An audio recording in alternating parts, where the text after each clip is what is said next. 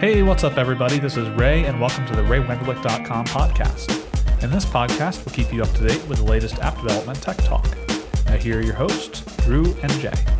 Thanks, Ray. Welcome to Season 8, Episode 2.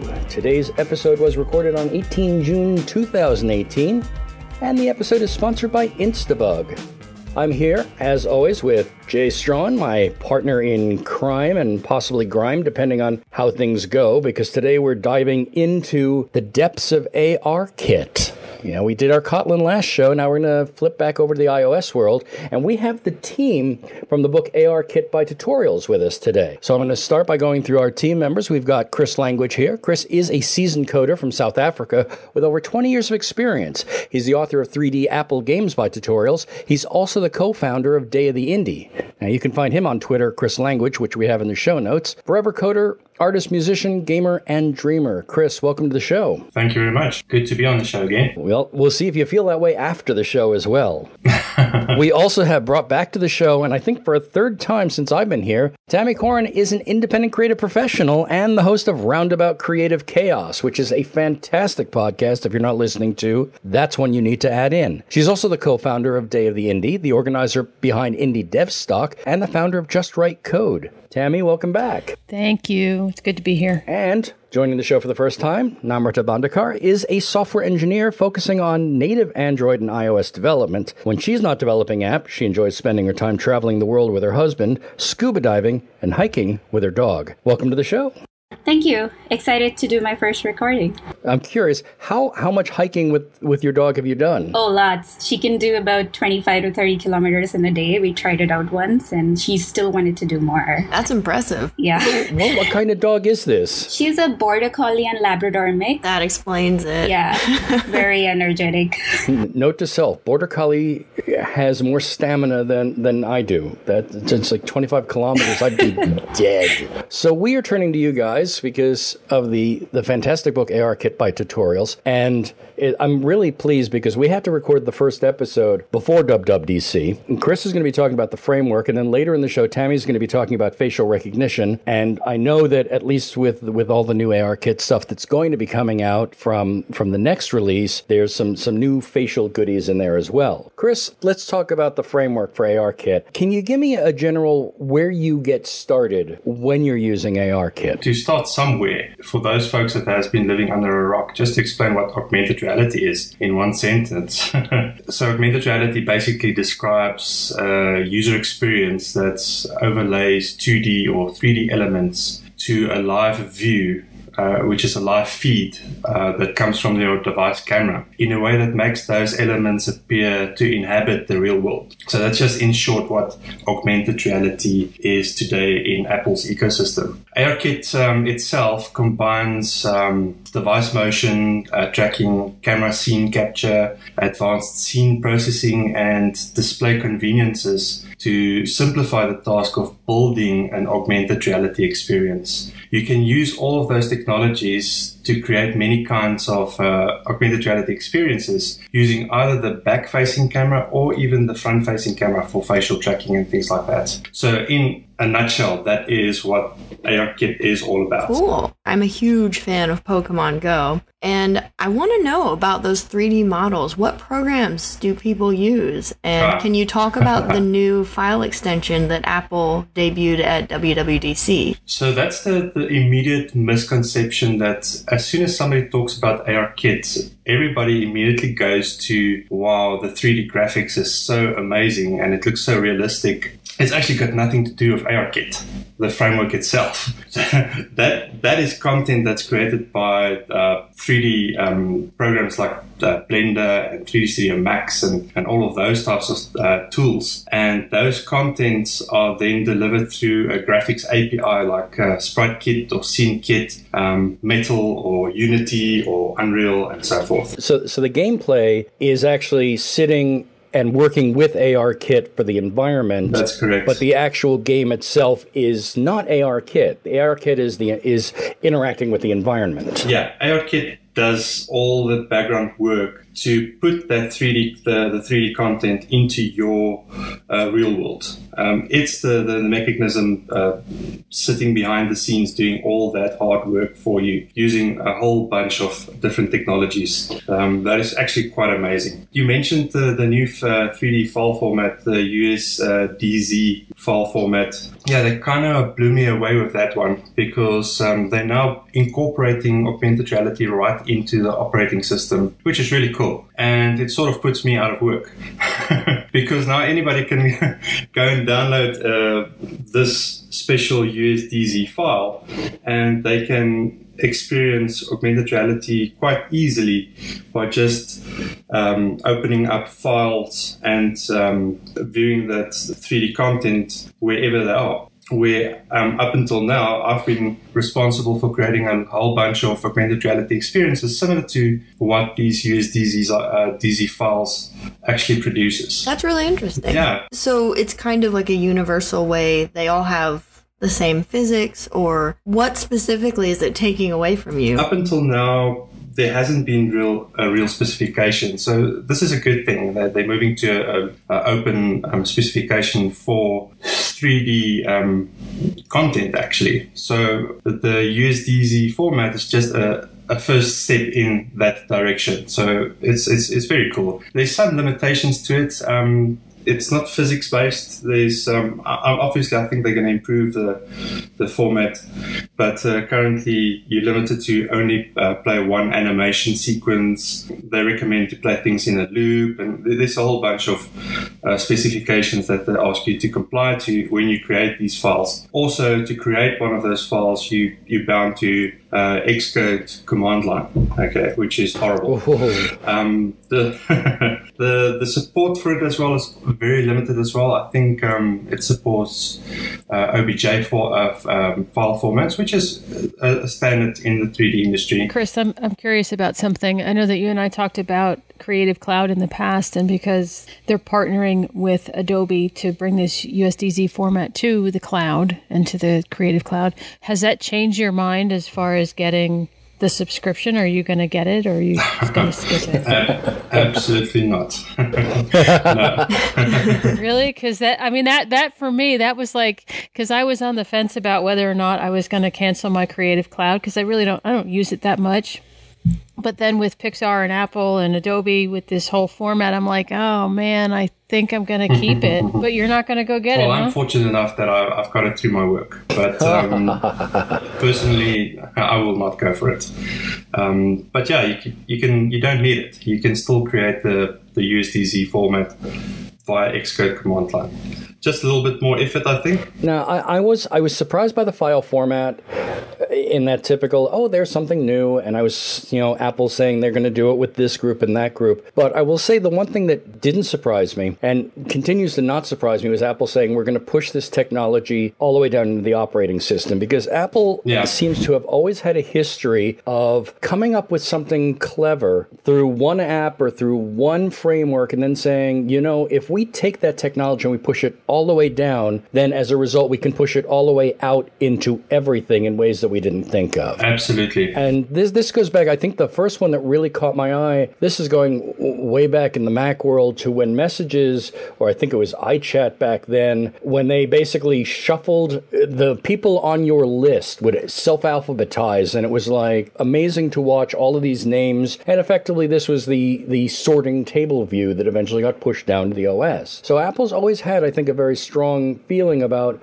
not just bringing in new technology, but bringing in new technology that can be proliferated throughout. Yeah, no, I think it's an amazing step forward for augmented reality. The fact that they've built it right into their browser now as well, Safari. So there's very limited amount of code that you need to use, and you can open up an augmented reality experience right out of Safari. So for websites that wants to advertise their products in augmented reality, it just makes sense to go for supporting Safari, because you can actually now deliver augmented reality experiences so much easier. Now, I guess we defined augmented reality, and we should sort of, I guess, pedal over to backpedal away from the difference between AR and VR. With AR, you've still got that connection to your graphics attaching to the real world, whereas VR, you just shut everything out and you're in your own world with your own physics. That's true, yeah. Obviously, we're going to be talking about the framework. If it's as simple now as having the file and it'll pop up in Safari, what is there in the framework? What is left for the programmers? Let's give the idea of the programmers, what can they do? I know there's still a lot to do. They haven't, so like I said, the USDZ format is still very limited. One of the big things is the fact that it doesn't really support physics, so you can't really do a lot of that type of interaction with the models and things like that. You can place something on your table and you can rotate it and scale it and things like that, but you cannot interact with it and push it over and let physics take over and let it play through. It's got limitations to the animations and things like that. So there's still a whole lot of stuff that you can do outside the realm of USDZ. Does ARKit support being able to interact with these objects in VR natively? So one of the things that they mentioned in WWDC is that you can use ARKit in a VR environment. You can use ARKit to do that tracking for you. So that's one of the features of ARKit, is it does 6 degrees of freedom tracking. So what that essentially means is 3 degrees of freedom tracking is tracking your head movement, typically in a VR environment. So it will track your head rotation. That's 3 degrees of freedom. Where 6 degrees of freedom comes in is addition to the rotation tracking, it tracks movement in 3D space. So if you move your phone up or down, that is another degree of freedom tracking that it does for you. So yeah, I was quite surprised that they mentioned that, listen, you can use ARKit for creating VR experiences where you actually take over the whole screen and you block out the video feed entirely, and you can use it for that 6 degrees of freedom tracking that you would require. In ARKit 1, the bounding boxes, the detection was basically flat on the ground, but now they've also added in the ability to detect the back wall. Is that correct? So that's been since ARKit 1.5. So it can detect horizontal surfaces and vertical surfaces. It's actually doing it much faster than before as well. The performance has been increased significantly since 1.5 to 2 for detecting surfaces. Some other cool things that they've added as well is image tracking and or image recognition. So if you think about a movie poster or a painting, you can actually now overlay augmented reality content over those posters. One of the new features that they've added in 2.0 now is image tracking, which means before you had to keep the image static, you're not allowed to move it. Now you can pick that image up and you can move it around. So you can, put stuff on playing cards, for example, that moves around on a table and things like that. So a very cool addition to tracking capabilities. Another cool feature that they've added now is 3D object recognition. Sorry, not tracking. So that's just the first step. So now you can go and scan your own 3D objects, like figurines, for example. So if you've got cool figurines, you can scan that figurine in and it will recognize that figurine and you'll be able to add augmented reality content to that figurine or even overlay it. I think the example they gave was you could basically scan some things at a museum to get the shape of them, and then basically people could tour through the museum with an app and get more information as they see that object. Exactly. So currently the limitation is it's static, right? It's not, you're not allowed to move that object. It must stand static in the environment. So I would assume that they will eventually bring in object tracking where you can actually pick up the object and move it around. And I think the last really big ticket item that popped up for ARKit now is networking the AR environment so that multiple users can be sharing? Yeah, so I'm a bit in two minds about this one. So one of the cool new features, and this is really a cool feature, is the world map. The world map is something that they've brought in now where you can go and scan an area and it will build up all the detected surfaces and it will store that in a world map. You can then go and save that world map to your local file system, and the next time when you get to that same location, you can actually load up that world map, and it will then do a quick recognition internally, and it will realize that, listen, I know this looks familiar because I've already got this world map, and it will automatically load up that world map and orientate everything according to that scene, and you don't have to go and scan the whole area again to physically understand that environment. So that's a very cool feature. Now with this world map, they've added two things. You can now create persistence across multiple AR sessions. So what that means is you can place a virtual cup on your table. You can save your world map. It's got that cup saved into the world map. You can come back tomorrow, open up your application. It will re-recognize your desk, and it will load up that world map, and your cup will still stand on top of the table. So that's kind of the persistence that world map now gives you. The next part of world map, which is still a bit misleading, is you can take that world map file and you can share that with another user, and they'll be able to load up that world map file, and they'll be able to recognize your table in the same fashion as your device would have recognized that table. It will recognize various feature points, and it will automatically align the world map with that scene without that user having to scan the entire table, for example. So now you've got sort of a shared environment between the two devices where they can basically have content that's could be shared. Now, the actual sharing part is you need to create your very own network connection between the two devices, or your application needs to do that. And you need to manage everything that you move in the one scene. You need to move it in the other scene via the network. So you're still responsible as a developer. You need to manage that on your own. So it's not something that's provided out of the box for you by ARKit. So as you start rolling into using ARKit, can you give me an idea of any gotchas or any things conceptually where you want your head to be before you start trying to tackle this? It's actually very straightforward. You load up that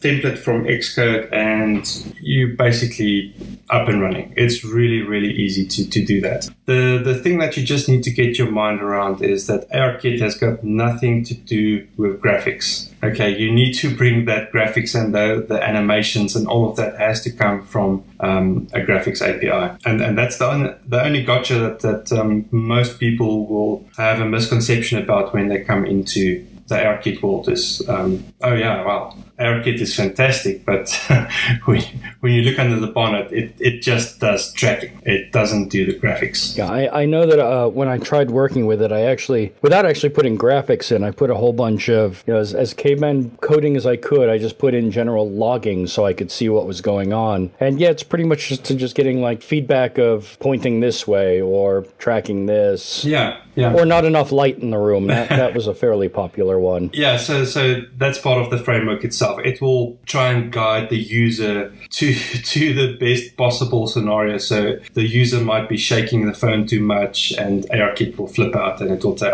please fix this. This is too excessive motion for me to actually do any tracking. So relax, get a stable arm, focus on the scene. So yes, it's got all of those things built in for you. And the book itself actually goes into how to manage it's called a session to manage all the various exceptions and errors that may occur. Chris, Tammy, Murata, I am really... I love the fact that we've really focused down to the fact that a lot of people think ARKit is the gaming and everything else, and it's really the simplicity of locking into the environment and getting all of that pushed together. And that's a lot of really good information. And the way it's explained, the actual programming of ARKit itself is not the difficult part, if I'm getting that correct. Yeah, you've got that correct. In the next section, we'll have Tammy talking more about the facial recognition side of ARKit, which Tammy has pointed out is the working half of ARKit. We'll be back in a moment with the second half of the show, but first, a word from our sponsor, thanks to Instabug.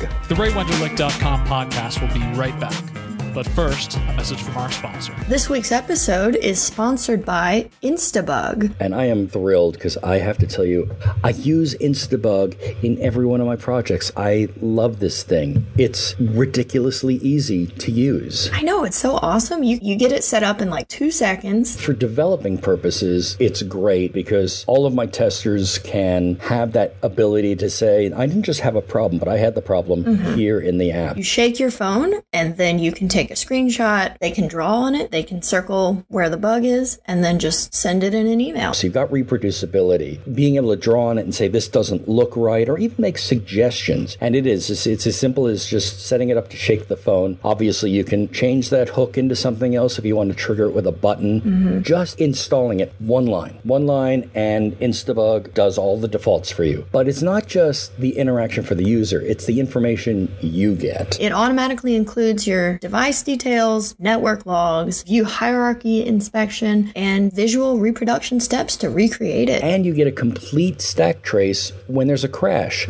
I can say that I use it in my apps, but I have seen this in Facebook, eBay, Lyft. Google Maps, I think, uses it. Obviously, they're sponsoring the episode. Oh, yeah. Which is great because this way we can give a discount to our listeners. You can start it for free. You don't need to pay any money to use it and see what it does. But if you want to buy it and get the added features, as a sponsor for the show, they're giving us 20% off any of the plans. If you want to get a plan, you can go to instabug.com/Ray and use a discount code RayPodcast, all one word. 20% off all the plans. And thank you to Instabug for sponsoring this episode.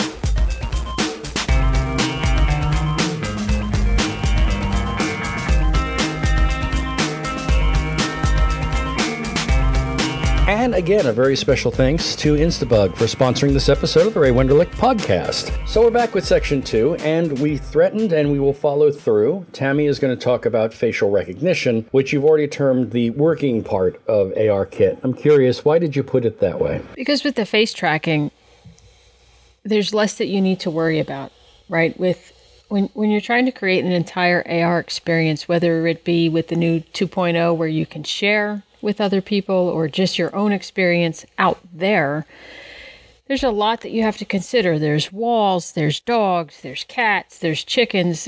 Maybe this is just stuff I have to deal with, but still, nonetheless, I mean, there's a lot of stuff that's out there when you flip that camera around. Now, I have to tell you, I cannot stand taking selfies. I cannot stand looking at myself. I don't like the camera pointing in my direction. And yet I was tasked with doing this whole face tracking thing for the book. And it was sort of somewhat random because I was just the final pass editor on that book. And, you know, this whole face tracking thing came up and they're like, hey, can you write these chapters? Sure, why not? And the first thing that I immediately noticed was the stability of face tracking versus like world tracking. Again, because you're just dealing with that one anchor. When you step back and you look at what exactly is in the face tracking portion of ARKit. Now, ARKit in itself is a very small framework. And what I mean by that is there's not a lot of moving parts that you need to be aware of because a lot of the heavy lifting is done by the framework, but you just call it. Like, you don't have to really understand. It's kind of like when I do math.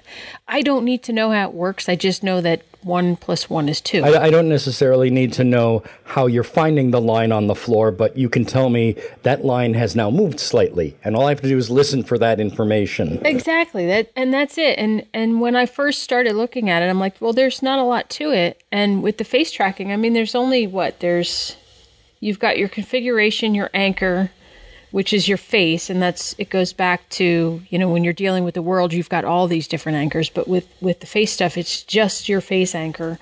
You've got blend shapes, which is how you know when you're sticking your tongue out, which is something that they added in 2.0. Yeah, that was a big hot thing at WWDC. Can you tell us why adding the tongue is so impressive that it warranted its own section of WWDC? Here's the thing. With the way that the face tracking works, is you get your anchor for your face, you then throw some geometry on top of it, and you can put, you know, like Chris had mentioned before, I don't care what graphics engine you're using. In this case, you probably would use like a scene kit for that because your face is 3-dimensional or Unity. Chris, I don't know, does Unity work with the face tracking? I haven't played with Unity with the ARKit. Do you know if there's a whole ARKit plugin for Unity that actually they released it on day 0, the update for ARKit. But it works with the face? Yeah, it's got the face tracking and stuff in it as well. Oh, cool. See? Something I didn't know. Now, it wasn't just the tongue, right? They also put in, if I remember correctly, more gazing. Yeah, so with prior to 2.0, you had like something like 50 blend shapes. And the blend shapes is what you use in order to track what the face is doing. Like if I were to put my eyebrows up, there's a blend shape. So with the blend shapes, you can track things like that. And with 2.0, I don't exactly know how many they added, but I know they added the tongue thing. And I know that they don't specifically count these as blend shapes, but they're tracking your gaze better. So you're able to do a left gaze, a right gaze, and I guess it's like a straight gaze where it can figure out what you're focusing on, what your focal point is. So those things are really cool. But to answer your question, why is the tongue thing so important? Because there's nothing cooler than picking up your phone, looking at it, flipping the camera over, throwing a pig face on there, and sticking your tongue out. I mean, who doesn't want to do that? I guess we always have to separate that the WWDC keynote is really not for developers. It's to say we found people who thought it'd be really cool if we could do this. I guess what I was asking about the tongue is, does this mean that when ARKit, when you're looking at your face, that there are internal muscles inside of this face, or is it just it waits for something and creates a tongue? Are there tongue mesh points inside? Is it more 3D, or is it really just fun? It's really kind of interesting. If you take you were talking about the debugging before, SceneKit debugging. If you go through the debugger when you're running this ARKit session, when you're doing face tracking, really interesting is you can explode that view and you can grab that face geometry. And again, the framework is building that geometry. You don't have to build it. You just make a call to grab that face geometry. It returns it to you. You do nothing. And then you take that geometry and you throw your 3D content on top of it, right? And it's basically the mesh. So I don't know the inner workings and how Apple is handling all that or what face tracking it's doing from a muscle perspective, anatomy. When you put that geometry on there and then you go into that debugger, it's absolutely a 3D space and you can watch it move and do what it's supposed to do. And the interesting point is, we're talking about creating this 3D content, whether it be, a 3D box that you're going to throw into your environment or a face mask that you're going to use in face tracking. You want to use Blender or Substance Painter or something like that to create that content and color that content. But where do you start? And that was one of the things that I was struggling with when I was coming up with this content. Is I got to practice something here and figure this out. And I don't want to spend a whole lot of time creating these assets. And how would I even create a 3D mask asset? It turns out that if you use the debugger, you can pull that geometry out as a PNG and as a model and use that to create you can pull it right into Substance, and that's exactly what we did. We pulled it into Substance Painter and painted right on that object model that you could get from the debugger. Now, of course, we had Luke handle it from there and do really cool stuff with it. But that's, if you're trying to get started, that's how you can get started. So let me get some clarification. We talk about the geometry. Are we talking about the 3D point difference between, say, the tip of the nose and the chin? Are we saying that the eye has moved up or down? Let's talk about the type of geometry you're getting. Are you getting space between eyes or eyes space to nose? Or is it a different kind of information that you're getting? It's getting your entire face. It's putting your entire... I don't know how it does it. It maybe with the true depth camera or something. I have no idea how it grabs that geometry. It's math for one, right? So I'm not going to figure it out. But it returns that geometry to you, and then, like I said, you can throw your content on top of that, and you can make it look like anything you want, right? But even more than that, that kind of thing is if you want it to mask to your face and like really follow your form, you can just grab the anchor and kind of ignore that geometry. And throw 3D content on top of that, and you can use occlusion maps and things like that. So there's this exercise that we have in the book where we put on glasses, right? So you've got your nose. If you're like me and you have a big, giant Italian Irish nose, it sticks out pretty far. So when you put that content on it, you need to be able to have it mesh into the world so it looks realistic. So you have to like make sure that you have the occlusion map set up so that it would set back between your eyes. You have to set your positions. Otherwise, you're just going to have this random pair of glasses like out here. Y'all can't see me. I'm talking with my hands. Well, no, it's a concept that the glasses themselves are not sitting all the way down to the tip of your nose. They're not sitting all the way to the actual top of the nose. There's going to be some space down, but that also is connected to a pair of lenses that sit X space in front of the eyes, but not all the way to the tip of the nose. You've got to worry about the depth too. Now, we talked about the true camera. Does that mean that at this point the facial recognition is limited to the iPhone 10? Yeah, at this time it is.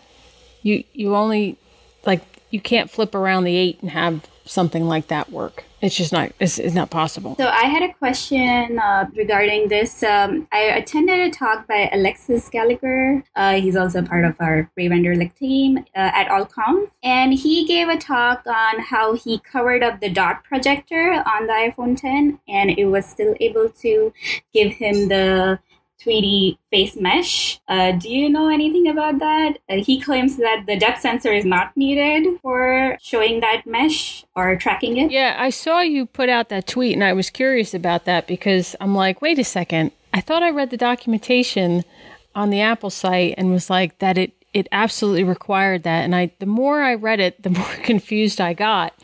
And I don't really know the answer to that. Like, from what I originally read, you absolutely needed it.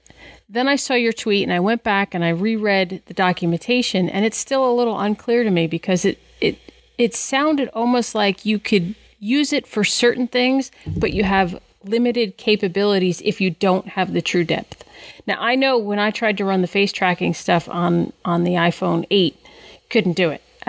It wasn't working for me. So I was really intrigued when he sent that tweet out. And if I had more time, I would go track him down and find out exactly what he meant. I also saw a video on YouTube of somebody actually using a night camera in slow motion to watch the dots projected from the camera. And it was just fascinating to watch the dots grid on a face in slow motion. I'll see if I can find that link again, because it's just really fascinating to watch how the camera actually does the projection and reading of those dots on a mesh, because effectively what you are doing is you're being turned into a mocap actor for a split second. It's putting the dots on your face, it's scanning the dots as a grid and figuring the dimensions from that, if my understanding is correct. When you look at it, that's kind of what it looks like to me. Like, again, I don't know the inner workings of it. I don't know how the camera works to generate that face geometry or that mesh. I just know that if I make this call, it's going to return it back to me, and then I'm going to use that mesh to do whatever I want. You know, put a scene kit content on there. You could even put sprite kit content on there. It's just you don't have to know all the gory details in order to play with the framework. And that, if you're getting anything from this podcast, that's the thing I want you to get. That don't think you have to know the entire framework. Don't think that you have to know every little API call or every little setting or what it does. Get in there and play with it.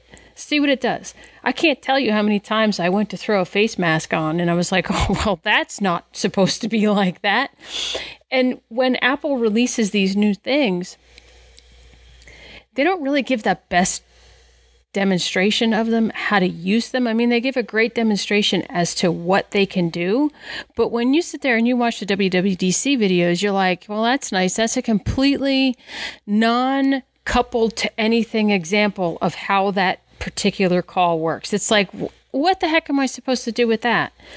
And when we're on the bleeding edge of technology and we're trying to write these books to figure these things out or create these tutorials or just for our own personal knowledge on how this stuff works, I used to be intimidated by that. I'd be like, no, Marina just asked me a question about the depth camera, and I could be like, oh, yeah, well, no, I have no idea how it works. I just know that, throw these things at it, and it'll return back to you, and then go with it from there. Just play with it till it does what you want it to do. It is interesting that the two big pushes from last year and this year with ARKit and Core ML, you're dealing with two very powerful, very deep frameworks that basically are almost Lego bricks in simplicity of use. And it's rather interesting that they were able to make such a, for lack of a better term, a thin API. But there seems to be that little hole between, okay, so here's what it does and here's how you use it. Now you got to fill in a little bit of a mental hole. And that's where that jump tends to be. And that's one of the reasons, again, that the book is really helpful. It's all about deconstructing the frameworks and deconstructing the APIs. The sample code that Apple gives is great. I just need to go on record saying that. It's epically written. Everything you ever wanted to know about anything, about any framework, you could find in the sample code. But it's difficult to get at it because it's so massive, it's so big, it's so interconnected, and it's difficult to pull it apart. And that's where you need to start. You need to start by pulling it apart, looking at it individual basis, and see what it does. Like with the geometry, I think it's like one call and you get the geometry. And then Chris was talking about it before, there's the AR session that you have to manage, and you can get the information that you need from that. And then you work with that information. You don't necessarily need to know, well, how does it know that, there's a banana on the table and it should reflect it? I don't really care how it knows that. I just need to know that if I do this thing, if I set this setting in the configuration, the AR session configuration or the world tracking configuration or whatever configuration it is, if I set that setting, I can get a reflection. Boom. That's all I care about as a developer. That, and like I said earlier, managing expectations of our users. Okay, Tammy, eyes are on you with the topic. How is facial recognition, and what do you see facial recognition getting in the future? I'm assuming, I'm just going to steal one away from you, I'm assuming more points of reference. I think more points of reference, definitely more blend shapes. I'm trying to think of where you could go from here. I mean, yeah, you can do more things with it, but what more can you add to it that you can't? There's so much you can do with it. Ear tracking. Ear tracking. Ear tracking, yeah. I think that was one of the limitations, is to know exactly where the person's ear sits. Currently, it just does the face. So if you want to put sunglasses on top of the person's face properly, you have to know where the ear sits. So that's a tall order.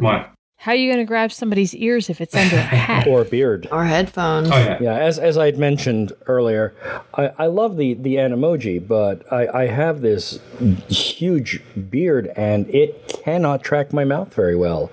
And it's not that I have hair covering my mouth, but the hair itself throws the 3D read on the shape of my face. So there obviously is some steps still. I mean, admittedly, now they've got the new ones, and well, they can't match my face anyway because I have too much beard. Is there anything built into the facial recognition software that can determine emotions, or would you have to bring in a computer learning API from outside? Well, now with their Create ML, you could probably do some training. That's true. Mm-hmm. In fact, I think I don't know if it was this RW DevCon or the one before, the year before, he did a whole session on being able to determine whether or not you're happy or sad looking at your face.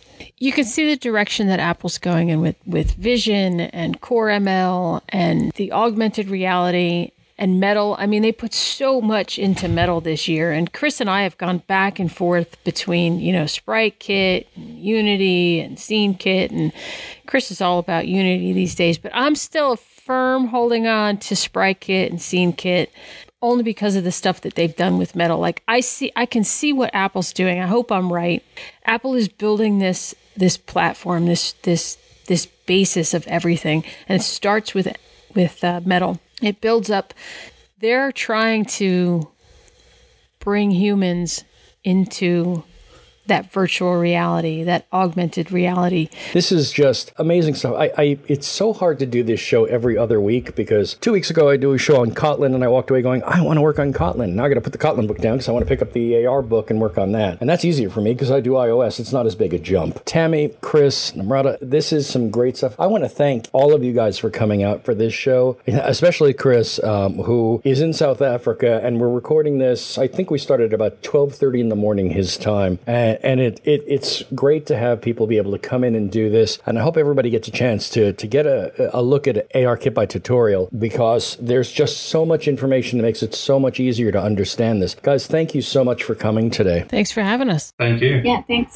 Thanks for being here. And that's going to basically bring us toward the end of episode 2 for season 8. Again, we really want to thank our sponsor, Instabug, for helping us bring this show to you. We'll be back in 2 weeks. Again, we always try to have this show on every other Monday. Holidays sometimes intervene. But I think that begins to close things up for Jay and myself. We throw things back to the Emerald Castle. Back to you, Ray. And that's a wrap.